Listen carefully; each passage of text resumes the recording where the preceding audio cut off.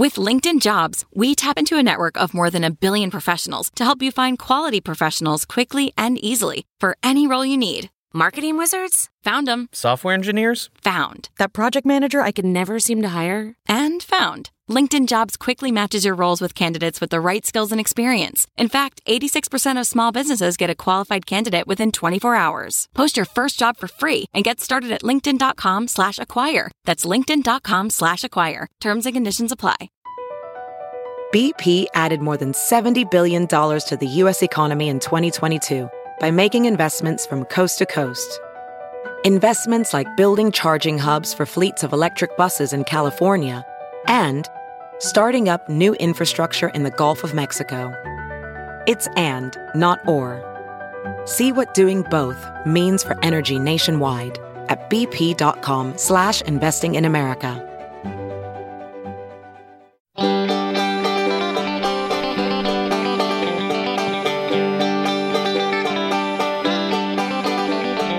Welcome to the Caixin-Sinica Business Brief, brought to you by SupChina. Each week, we bring you a roundup from the world of business in China from Caixin, China's authority on business and financial news, as well as interviews with Caixin Global reporters and editors. I'm Kaiser Guo from the Sinica Podcast. And I'm Shannon Van Sant, business editor of SupChina. It has been a hopeful week when it comes to China's economy recovering from the pandemic. It has been a fearful week if you are a banker who happens to be on the wrong side of China's money laundering regulations. And it has been an exciting week if you are a lover of little toys. With all the top news and the full range of emotions, here's what has been happening in China this week. China's Premier Li Keqiang sent out a powerful signal that the country could join Asia-Pacific's largest free trade pact, the Comprehensive and Progressive Agreement for Trans-Pacific Partnership, also known as the CPTPP. Answering a question about CPTPP at a press conference, the premier said, quote, "China has a positive and open attitude towards joining the CPTPP. It is the first time that a Chinese leader has publicly confirmed China's interest in joining the partnership, which consists of 11 Asia-Pacific countries, including Japan, Canada, and Australia. Together, they account for more than 13% of the global economy." Even without joining the trade pact, China's economy seems to be bouncing back as it shakes off the effects of the coronavirus. Manufacturing activity in China, as measured by the Caixin China General Manufacturing Purchasing Managers Index, also known as the PMI, rose to 50.7 from 49.4 in April. A number above 50 signals an expansion in activity, while a reading below that indicates a contraction. However, a word of caution. Data from the Customs Bureau showed goods exports unexpectedly rose in April after a 3-month decline as companies cleared backlogs of orders that had built up during and after the domestic lockdown. But economists have warned that the rebound is unlikely to last as global demand will remain weak, at least in the short term, because of the pandemic globally. Commenting on China's proposed national security law for the Hong Kong Special Administrative Region, Laura May Lung Cha, the head of Hong Kong Exchanges and Clearing Limited, told Caixin in an interview that the new legislation could trigger volatility in local financial markets in the short term, but will bring stability in the long run. Cha said she believed that after investors have time to digest the news and the details of the law are unveiled, their concerns will be allayed and uncertainties will be reduced. China's National People's Congress, the country's legislature, approved the draft legislation to safeguard national security in Hong Kong last week. Although some critics say the law will weaken the principle of one country, two systems that exists between Hong Kong and the mainland. In other legal news, China's national legislature has approved the nation's first civil code, completing a decades-long effort to enact comprehensive legislation defining the rights and duties of its 1.4 billion citizens. The wide-ranging legislative package, which will take effect at the beginning of next year, covers areas including private property, personal privacy, marriage and family, inheritance, and contracts. The new code is an amalgamation of existing civil laws and sprawls across 7 chapters and 1,260 articles. It is the first time the People's Republic of China has codified its legal system. Experts say the adoption of the legislation is a crucial restraint on the government's power as it draws a clear boundary between government and markets, as well as clearly outlining citizens' rights. The Chinese unit of European banking giant BNP Paribas has been fined 2.7 million yuan, approximately $378,200, by China's central bank for anti-money laundering violations.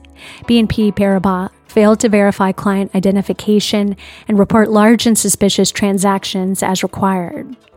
3 senior executives of BNP Paribas China Limited, a wholly owned subsidiary of the Paris-based bank, were also fined with penalties ranging from 45,000 yuan to 60,000 yuan. The punishments come as China has stepped up efforts to penalize financial institutions that fail to adequately guard against money laundering. The People's Bank of China issued nearly 4 times more fines in the first quarter of 2020 than over the same period last year. China has reportedly crafted a general technical plan for the country's first long-haul, wide-body jetliner, according to key industry experts, as Beijing steps up its effort to challenge the duopoly of Airbus and Boeing. Wu Guanghui, who helped design China's first homegrown airliner, the C919, told state-owned newspaper The Beijing Youth Daily that the new plane, known as the CR929, will be able to carry 280 passengers on journeys of up to 12,000 kilometers and is expected to start commercial flights sometime between 2025 and 2028. EHang, a drone operator that has pioneered the use of self-driving air taxis for sightseeing trips in China, is seeking to move into air cargo transportation. The Guangzhou-based company has obtained approval from the Civil Aviation Administration of China to use its autonomous aerial vehicles in a commercial pilot program for heavy-lift air logistics. That's according to a company statement released on Wednesday. The trial will be conducted in the city of Taizhou in eastern China's Zhejiang province, and the drones will be authorized to transport up to 150 kilograms of goods per flight. And finally, it's big business for little toys. Chinese blind box toy brand Pop Mart plans to submit an initial public offering application to the Hong Kong Stock Exchange, according to people familiar with the matter. The Beijing-based toy marketer has already raised more than $100 million in a pre-IPO round of funding in April, valuing the company at $2.5 billion. Blind box toys come in a sealed box, so the purchaser doesn't know what toy they're getting until they open the box. This seems to add to the consumer's sense of fun and the toy's value, and proves I am now officially too old to understand all the stories I report on. Speaking of too old, let's turn now to Caixin Global Managing Editor Doug Young, forever young, for a look at something in the news this week. Doug, I want to ask you about flights in and out of China. Tell us what's going on there. It's something that a lot of people are really concerned about. Yeah, this is a real hot topic, and it's probably not one that's only in China, but China certainly seems to have taken a very radical approach. And I think a lot of other countries have probably taken a similarly radical approach, though maybe China a bit more so. The story is really that, worldwide air traffic has just come to a virtual halt. I mean, it's still stuff happening, but it's much lower than it was before the outbreak. And what's really been hit hard is international travel. A lot of countries are willing to let airlines, do domestic flights where there's demand. But when it comes to letting outsiders into their borders, they're really drawing pretty strong lines saying, we're really going to limit this number. And so as a result, a lot of international flights into China are really, really expensive because China has put really serious conditions. They basically limited the number of flights that can come into China and leave China. And that's one of the things that I wanted to talk about today was they put in place this thing called the 5-1 policy in late March, which basically said that all international airlines can only operate one flight, a single flight into China every week. So, you had airlines like United that maybe were flying 3 or 4 flights into China a day, or probably more than that, 5 or 6, suddenly being able to only do one per week. And similarly, all the Chinese airlines got a pretty heavy restriction put on them too. They were only allowed to fly one flight to each individual country per week. So, if I'm China Eastern Airlines, I can only fly one flight to the U.S. every week. That's again, a pretty heavy restriction. So what happened was basically on May 20th, which was just a couple weeks ago, China reaffirmed this 5-1 policy, basically, really, really putting heavy limits on people coming into and leaving the country. And of course, any foreigners like myself or anybody else living here in China knows that China has actually put a real heavy restriction on foreigners coming into the country at all. They basically banned most foreigners from coming into China. And as a result, we have 2 people on our staff here at Caixin who are sort of stuck outside of China right now because they can't get in. So it's looking pretty grim right now, but we're starting to see some signs that things might be easing up. And one of the things that was in the news this week was Hong Kong, which as of June 1st just started resuming allowing people to come through their airport for transit, because an airport like Hong Kong is heavily dependent on people transiting through because it's not that big of a destination. So, the story is that China is really sticking to its, closed borders. Hong Kong's starting to open up, but at the same time, we're getting a lot of pressure on China from countries like the U.S. and Europe that want to do more flights to China. So flights and allegations about flights, that was one of the big issues this past week as the U.S.-China relations took yet another downward turn. What's the deal there? Well, I have to say flights is probably just one of many bones of contention between the U.S. and China right now, and it's a big one, but I don't know if it's the biggest. Lots of other things going on in that relationship. But let's take a quick look at flights.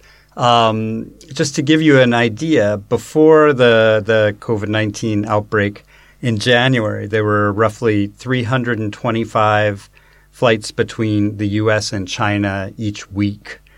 By mid-February, that had dropped to 20. So we've gone from 325 to 20, and then it's come back a little bit, but it's only up to about 34. So it was back to 34 by mid-March. So it's still way off. And again, one of the things keeping this number really low is the fact that China is limiting basically all airlines to one flight a week, which, you're just never going to get very many flights that way.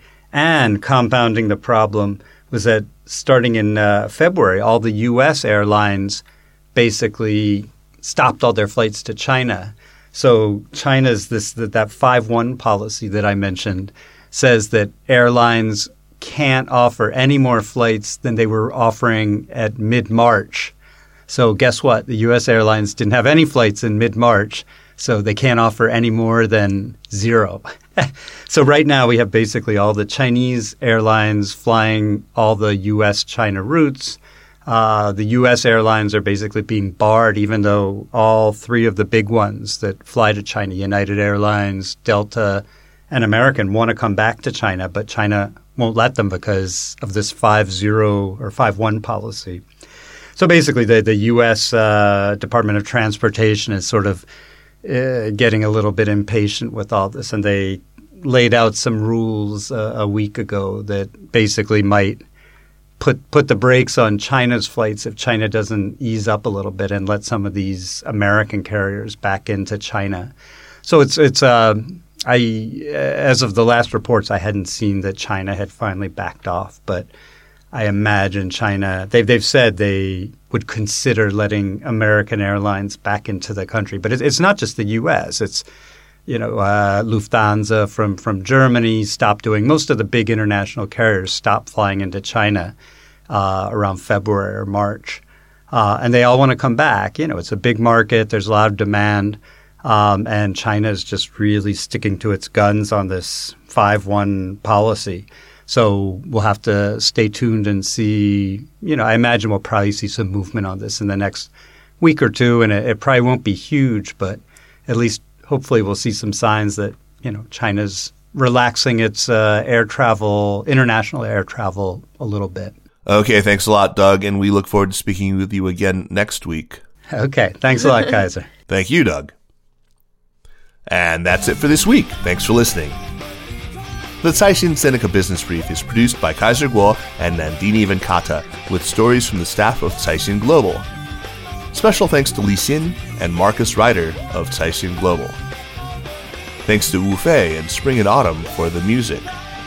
Be sure to check out the other shows in the Sinica Network on SupChina, and for daily news and views, make sure to subscribe to SupChina Access for the daily newsletter. Find us at supchina.com. Thanks for joining us, and we'll see you next week. Take care.